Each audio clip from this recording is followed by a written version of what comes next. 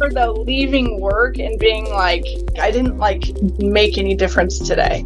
I knew then that a value of mine that I was going to need to seek out to be fulfilled was one in which I was helping people probably most days. I find myself, perpetually giving to others at this point in my career, and it's wonderful. I just came from a family where those values were taught. It was something that was kind of ingrained in me, and it's something that I introduced myself as a counselor, but mainly as a servant. Hear more on the next episode of Inside Rehabilitation Counseling, presented by CRCC.